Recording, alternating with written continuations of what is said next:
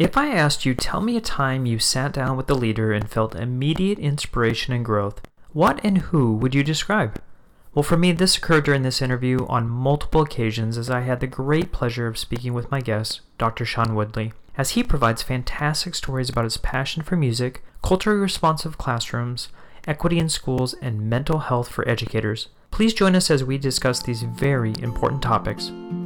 Welcome back, everyone, to Aspire, the Leadership Development Podcast, where we will be discussing the visions, inspirations, and experiences from top educational leaders. My name is Joshua Stamper, and you can connect with me on Twitter or on Instagram at Joshua_Stamper. Dr. Woodley, thank you so much for being on the podcast. Thank you, Mr. Stamper. It's an absolute honor to be here. I do not take it lightly when offered to have a conversation and join someone else's platform. I very appreciate the offer. I really do. Oh, it's truly my honor. I told you before we even started recording that me and my wife have been huge fans of you on social media, especially your Instagram account. But Dr. Woodley, if you wouldn't mind, as we begin our conversation, if you would just share with the listeners about your educational and leadership journey. Absolutely. As you've already mentioned, my name is Dr. Sean Woodley.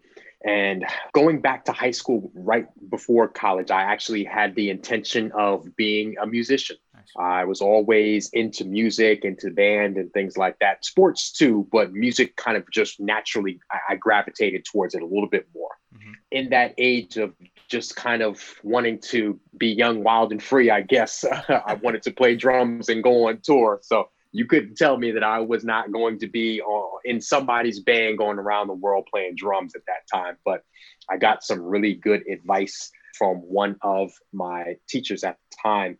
And he told me he said, make yourself a little bit more well-rounded and be prepared. And instead of just studying music performance, you can study music and education at the same time. Mm-hmm. And that way you can still play on the back end. You might not come out of college and just go right on tour. He said, so just you want to make sure that you have yourself a plan B. Yep. or 1A, if you will. So I and it was some of the best advice at that time in my life that I had gotten. And so studying in college music and studying education really changed the trajectory of a lot for me. Mm-hmm. And I got into my grad school program and did student teaching and really, really enjoyed it. Even the coursework up until that point, just the theories and understanding the psychology side of education and what I got to learn about myself and connecting with others. It was really interesting. But when I got into the classroom on the student teaching side, that's what really hooked me. And I really, really enjoyed the experience. Got into a classroom of my own. I began teaching in an urban school district in the southeastern part of Virginia, and taught there for about 8 years before moving to Atlanta and teaching public school for another 2 years before I started teaching at the college level. Yep. And so now I teach at the college level, and I teach teachers. Specifically, I teach around classroom management, and I also have the opportunity to kind of consult and do speaking engagements all over the country. It's really, really exciting work where I get to motivate and pour into educators about all things about how to teach, hustle, and inspire. Yeah. That's in a nutshell, that's the story. Well, and I got to hear a little bit of you speaking on the internet, of course, and you were talking about being a DJ while mm-hmm. being a teacher and yes. how you felt like that improved your teaching. And I'm just curious, how did that job that you were doing at nighttime, mm-hmm. how did that transfer into the classroom to make you a better teacher? Well, here's the thing. I got started DJing kind of, again, in that music realm. I never really left it. Yeah. And so I was in a position where I was teaching, and to supplement my income a little bit more, mm-hmm. I had, as you mentioned, the side hustle as a DJ. And so there were many a day I would pull up into the schoolyard, and I would have in my passenger seat, notes in my bag of teacher things. And then in my trunk, I would have 2 turntables. And so most Thursdays and Friday nights and most weekends, I would leave and go from the classroom literally to the club. And I was, particularly when I was still teaching in Virginia, I was growing in both professions kind of at the same time. Yep. I didn't really start DJing until after college. And I kind of just really stumbled my way into it and had some really good guidance and mentorship, and picked up on a lot of things really, really quickly, kind of like teaching. Yep. And so I began to, just as I grew in year 3 and year 4, year 5, and each, I noticed that there were a lot of similarities between like my objective in one profession versus the other. And sometimes it's kind of like, well, what do teaching and what does being a DJ, what do they have to do with one another? And if you think about it in these terms, if I am a DJ, I am in that club or that bar mitzvah or that homecoming party, whatever the event may be, that wedding, I'm in a one-to-many environment, just like teaching. I am, in those instances, I am the source of motivation. I am the reason that you are going to dance to this particular song. Yep. I am the reason in that classroom that you are going to engage with that content. I'm also curating specific things. It's kind of, I use the analogy, if you have like your Apple Music or your Spotify, you might have a playlist. Mm-hmm. And that playlist is very lifeless, if you will. To hit play on a playlist, and you might have some songs that you like, you might, jam and groove a little bit, but there's something else added to that when you add the human element to it. Mm-hmm. And really take those things and now add timing to it, selection, move some things around, and really respond in real time to what's happening, switching some things up just like you would with your lessons. Yep. It's really about what you add to that, the creative side of it. So really understanding that in my role as a DJ, and then bringing that same understanding into the classroom really helped to highlight what was happening and how I was growing in each role. And it really, really became a unique kind of introspective opportunity for me in both professions. It was quite cool, actually. So I'm just curious, with your experience with music, do you think hip hop or music in general should be brought to the classroom? And if so, like, how can teachers use that as a tool to help engage the students? No, I do not. And let me tell you why. For me personally, I enjoy hip hop music. I enjoy R&B. I enjoy a lot of jazz, house. That's me personally. Sure. Someone else may not enjoy that, even though their students might, which is fine and good. I think what happens a lot of times is a lot of teachers make the mistake, with good intention, Mm-hmm. of trying to be culturally relevant, which is nothing wrong with that. But what will happen is, in that event, to try and bring hip hop into the classroom, if you're not a fan of it yourself, it can come across very disingenuous. Sure. And your students can very easily pick up on that. Mm-hmm. It's especially if it's something that you haven't developed a level of comfort with or appreciation of, if you will. Now, if that's your lane, by all means, do it. Right. Even if it's something that you're willing to bring into your life and to become accustomed with, that's all fine and good. But sometimes people feel like, especially, I teach in an urban school, mm-hmm. or I teach I teach students of color, and I know that they like hip hop. So I have to, nobody said you have to do all that. That's relevant, yes, but that is not always the responsive thing to do as far as culture. Mm-hmm. It's so much more than simply music. What's at the root of that, as far as what music has been in my life and how I've been able to grow in those professions, and what I help educators with a lot of times, is creativity. Creativity is really what fosters, below the surface, a lot of times, the level of just natural motivation that comes with creativity. If you think of it in terms of like a starving artist, like a lot of times if I'll speak to an audience or if I'm facilitating staff development, I use that analogy. Starving artists, we were relatively familiar with that term. Oh, yeah. Essentially, if you think about it, a starving artist is someone who is willing to sacrifice regular income for the sake of creativity. Mm-hmm. Whether that person is in fine art, painting, drawing, musician, cooks, creativity, things that radiate and things that build off of individual creativity. As educators, we have one of the few professions where we can actually leverage creativity on a regular basis. You have your standards, you have your objectives in that classroom. But what you do with those standards and what you do with those objectives, sprinkling your individuality, your creativity on that, there are endless, literally endless possibilities. And that's when the job starts getting really fun.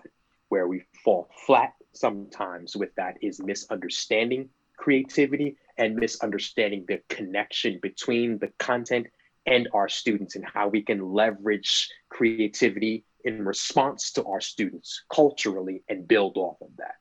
I want to touch on a term that you use. You said culturally responsive, and I want to just highlight that because for our listeners that may not understand what that means, how can a teacher create a culturally responsive classroom? In a nutshell, it's understanding what it is and what it looks like, and then at a fundamental level, kind of how to get the ball rolling. And here's what I mean. A lot of times when we are taught to become teachers, a lot of the ways that we are taught, especially with a lot of the pedagogical techniques and things that we use coming into the classroom, they're based off of Eurocentric principles of learning. Now, those things can work, but a lot of times, especially when you're talking about students of color and in urban schools, we often find ourselves falling flat because what is happening is the way that we're teaching our students, it doesn't align with how they make sense of the world. Right. Culturally responsive teaching, in a nutshell, is leveraging how your students make sense of the world and using that to teach them. Sometimes that whole culturally relevant and culturally responsive, those two things get interchanged and they're two very different things. The hip hop is, for example, that is something that may be relevant to your students, but relevance is surface level. When we talk about culturally responsive, we're talking about going below the surface to meet our students where they are and leverage how they make sense of the world and use that to engage them in instruction. Yeah, I love that. Let's talk about the classroom and schools in general as far as equity. I know you just spoke at a conference about equity in the classroom and in schools, and so a lot of my audience is either aspiring leaders or leaders in a current role. Sure. What would be first steps for a leader to create equal access for all students to resources and other opportunities? There are a lot of different layers to that because unfortunately, a lot of schools and systems have become very politicized. And so you're talking about access to funds. Sure.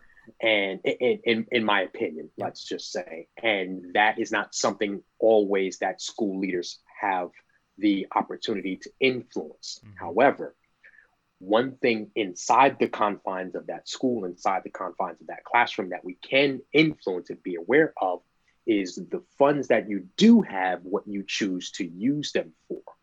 A lot of the textbooks that are used in schools, a lot of the resources that we use in schools, you can really, I had a conversation with someone the other day, and he is a white male teaching in a school, in a predominantly white school, but he told of how a conversation that he had with some students and parents in regards to race and teaching them about things outside of the quote unquote white centered curriculum and textbooks. And he got some pushback from that. And he kind of did an example. He took a regular textbook and just flipped it and just landed on a page. And then another page. And he did it like 3 or 4 times. And every single time at the center of the discussion, at the center of what was being learned, it essentially pointed to a white male. Yep. Now you have a lot of people that you're leaving out of that. You have women, you have people of color, males and females. You have indigenous, like depending on what time period we're talking about here. So there are things that you can control to be sure that equity is a part of what is being learned, not just for students of color, but it's important for all students. Yeah, I couldn't agree more. You, in your position now, you're working with aspiring teachers and teachers that Mm-hmm. will be in the classroom soon. And you had talked about working with them on classroom management. And I also know that you did a Mm-hmm. workshop not too long ago on alternatives to suspensions. So I Yes. love talking about restorative practices, and I'm just Mm-hmm. curious on what are some suggestions that you have for teachers on how to change behavior without using suspensions. Absolutely. One of the things when we talk about behavior is really peeling back the surface to look at the teacher first. Because what happens a lot of times with behavior management, classroom management is, by the time we get to that point, truthfully, Mr. Stamper, of alternatives to suspension, a lot of that times it's already too late.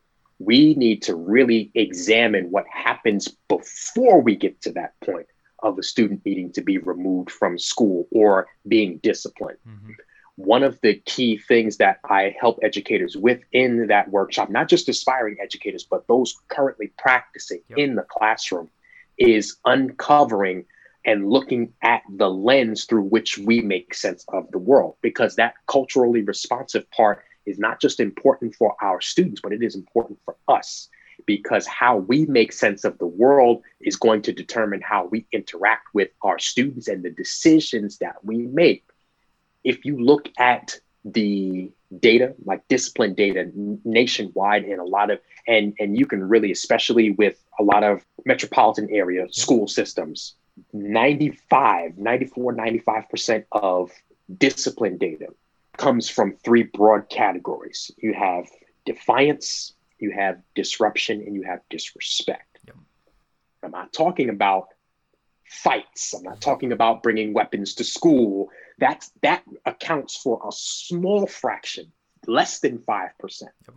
The key thing that I try to help those that are in the classroom understand about those three broad areas, defiance, disruption, and disrespect, is that those are extremely subjective, meaning that the definition of what disrespect is can change from person to person. Because I could ask you, what is disrespect to you? And you could tell me exactly what it is and be valid in that. And that's important. I could also give you my definition of what I feel and believe wholeheartedly disrespect is and be valid as well. What happens a lot of times is the understanding of what disrespect, defiance, and disruption vary from person to person, coupled with the fact that disrespect is defined differently, not just from teacher to teacher, but teacher to student. And what determines something that is disruptive, what determines something that is defiant. And so essentially what we're talking about at a foundational level are cultural symptoms of things that really have unwritten rules. Mm-hmm. And really what is really happening in front of us, but we can't see it, it's a clash of things that are unwritten. That's essentially what is happening on a regular basis. So you have this teacher who is very valid in his or her feelings of what it is to be disrespectful, but then you have a student who at the same time has his or her feelings about what it means to be respectful or disrespectful, and those things don't align, but who has the authority in that position? Yep. It is the educator, the teacher. And so now you have instances where it is easy with the stroke of the pen to write that disciplinary referral, to write that, that action that classifies something as disruption, defiance, or disrespect. And now you get 2 or 3 of those. Now we have to escalate this. Now we get to the point of suspension. Now we get to the point of okay, well, what can we do as an alternative, when really did we need to get there in the first place? What would a conversation of how you define disrespect, how that student defines disrespect, what would that have alleviated had that been a part of the conversation ahead of time? What would it have done for that educator to examine his or her lens with how he or she views what constitutes as respect, and understanding, well, this student said that to me, and I understand that although it may have felt an emotional charge for me, what was the intent? A lot of times we get impacted by what is said or what is done, but what was the intent? It's hard because now we're emotionally charged, and we're invested. If you say something to tick me off, I'm invested and I'm going to do. I'm not dealing with this. I'm writing that referral. So we really have to be aware of these things. And as difficult as it can be in certain circumstances, difficult as it can be, we have to examine the lens with which we make sense of the world to really examine, was that really something that was intended to be disrespectful? Was that really something that was defiant? I'll give you an example. In the classroom, you might have an instance of a student that gets up and goes over to the pencil sharpener to sharpen his or her pencil. And the teacher will say something along the lines of, don't you want to go have a seat? No. And the student will continue to sharpen his or her pencil. Now, in the teacher's mind, what I'm telling you to do is this is not the appropriate time, have a seat. But the way it came out was a question, and the student technically responded to the question. No, I don't. I want to sharpen my pencil. But that teacher, it is very easy in that instance to interpret that as somebody who you can pick.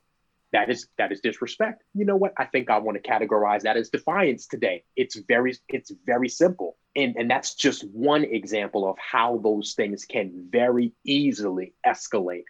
And now we get into situations where you have 2 or 3 of those and we're talking about a suspension. Yeah, it's so true. And being an administrator myself, I've seen that so many times. And unfortunately, it just kind of depends on the day and the person. And you're so right in the sense that, it is subjective and it can change even to that same person. It can change day by day as far as what that's right. Like. So I think looking at ourselves in the mirror and saying, what are our definitions for those 3 terms to make better decisions going forward. And I think there also is some biases and assumptions that are intertwined in there too that we really need to reflect on, which kind of leads me to my next question too, is over the summer obviously with COVID and everything, we've had a lot of time for perspective on what is going on in the Black community and with police brutality and Black Lives Matter.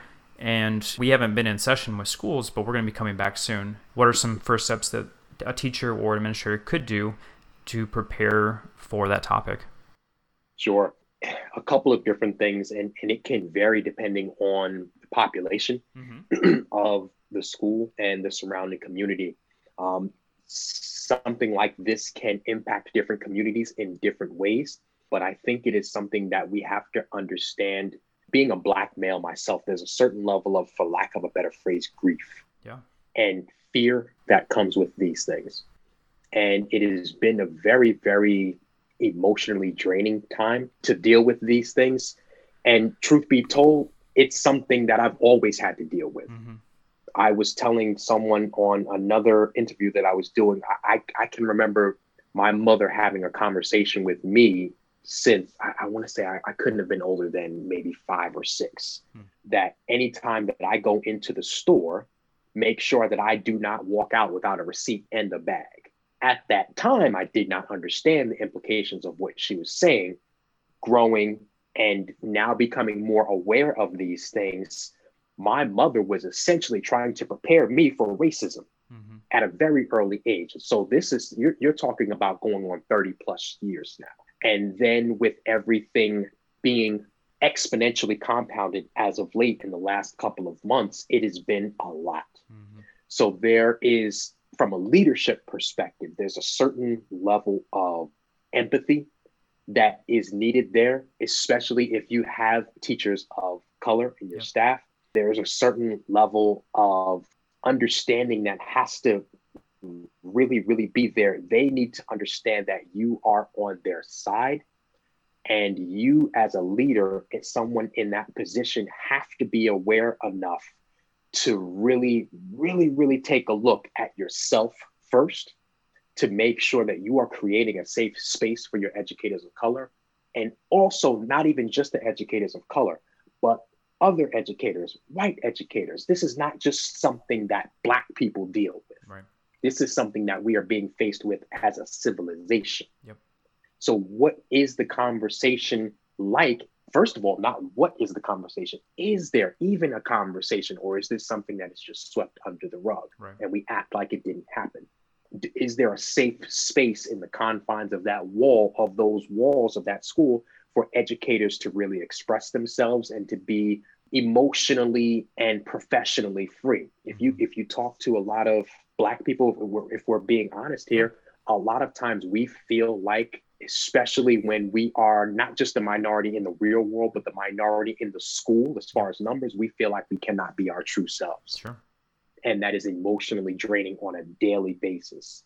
So what is being done in the confines of that wall, of those walls of that school, to help those educators feel like this is where you can be you. You have emotional freedom to express yourself. You have emotional freedom to really be your individual self here. And how is that conversation being facilitated so that they know that and don't just have to figure that out? Right. I think that's important. No, it's huge. And if the teachers feel like that, what do the students feel like? Correct, because it only trickles down. Well, this is going to be a hard segue, but, we're talking about COVID-19 and, just where we are in society right now. And a lot of people are fearful about going back to school for obvious reasons. Mm-hmm. And teachers as a profession, it's very stressful. When you're teaching and preparing teachers or you're working with other educators, what do you do to help them through mental wellness? One of the things that I really try to help educators understand is that it is important to take the time to be intentional with pouring back into yourself. As educators, we are naturally givers. We naturally put our students, we naturally put our families before us. One of the key things, first thing in the morning, 9 times out of 10, that alarm clock rings, we get up, and whether it is letting the dog out to go walk or feeding the kids and then getting dressed and throwing things in the car so that we can get the kids to school or daycare and then just get there right before we're supposed to start our day. In some way, shape, or form, most of us fit into that structure. One of the key things that I try to do and I try to help educators understand with is that when you get your day started in the right way, it can really change the trajectory and really put you at a peaceful state so that when certain things occur, when life happens, which it is going to happen every single day, you're in a better place to not only just accept it, but process it better. Because one of the key things where we lose out on our control emotionally, essentially when something happens to us, you have that stimulus and you have that response. You're driving down the highway, someone cuts you off. And in that moment, you see red, you're ticked off. Yeah. That moment between the stimulus and the response is nil. What we're trying to do on a daily basis is increase that range of stimulus to response, because in that space is where we make choices. We can control, when we put ourselves in a position to control how we respond to stimuli, now we're giving ourselves the opportunity to choose how we respond instead of being just completely reactive. Mm-hmm. In that space where we have that choice, even if that space is just widened just a little bit each and every time, we give ourselves an opportunity to say, you know what? I'm not going to take this personal. Yes, that person did cut me off. And yes, I did not like it, but I'm going to choose to continue to go down the highway because I'm still alive. Nothing happened and everything is okay. Simple example, but something that can really, depending on how you roll, it could tick you off and ruin your entire day. Yeah. So I want to talk about a couple projects that you've got going on. One is an amazing event, the Super Teacher Summit. So for our listeners, can you just share about this upcoming event? Absolutely. The Super Teacher Summit is an online virtual experience. It is a conference taking place July 29th and July 30th. I'm very excited about it. We have some dynamic speakers coming from across the country that are speaking on topics of culturally responsive teaching, behavior support or classroom management, and STEM. Nice. And I'm very excited about this because not only is this going to be a unique professional development experience that educators can participate in from the comfort of their own home or office, but it's presented in using principles of gamification. Mm-hmm. So you don't just have to sit there and just look at your screen. You're actually interacting with what is happening.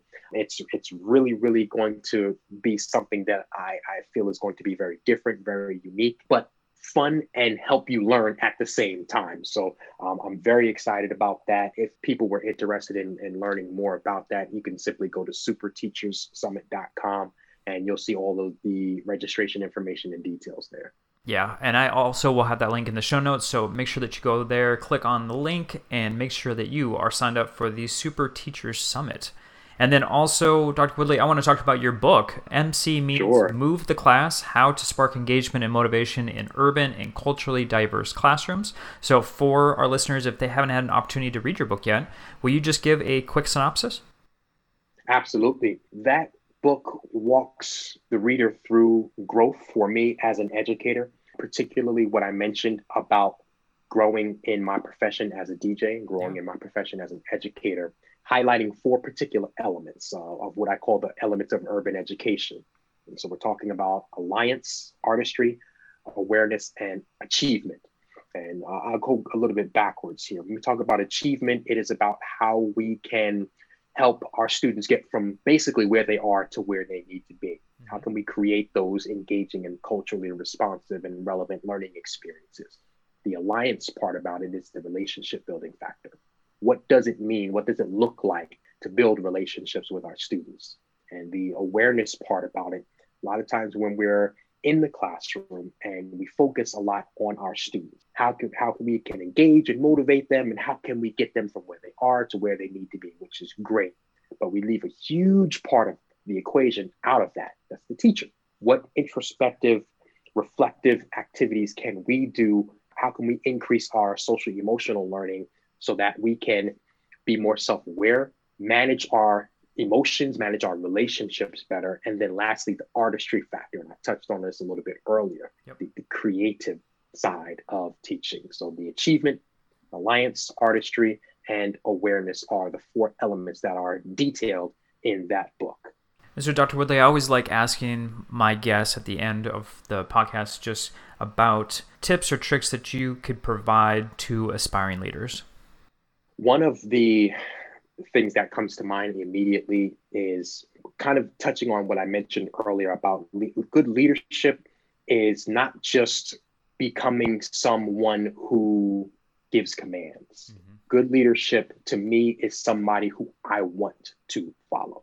That is good leadership to me. What are you doing? What is it that is said about you, sometimes without even having to open your mouth, that makes someone want to follow you? What example is being set so that that person can not only want to follow you, but want to even have integrity when you're not around, to continue to grow and to continue to make those decisions that are best for themselves and best for those students? What is it that is being done to set that example and create the conditions for those other educators and those students that follow those other educators in the building? So that would be a bit of a tip for me. Yeah, most definitely.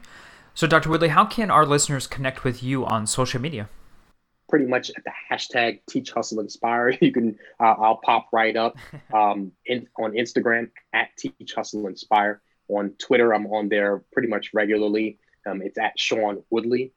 Teach Hustle Inspire was too long. And then on Facebook at Teach Hustle Inspire. So where did those 3 words come from? I'm just curious. Sure. They came to me in one afternoon, to be quite honest with you, but after years and years of research, reflection, and growth. Nice. That's the simplest way that I can describe that. Dr. Woodley, it's been such a pleasure and honor to speak with you. You are a brilliant educator and leader, and I am just so thankful that I had an opportunity to speak with you today. Thank you very, very much for having me and sharing your platform with me. I consider it a privilege and an honor. Thank you.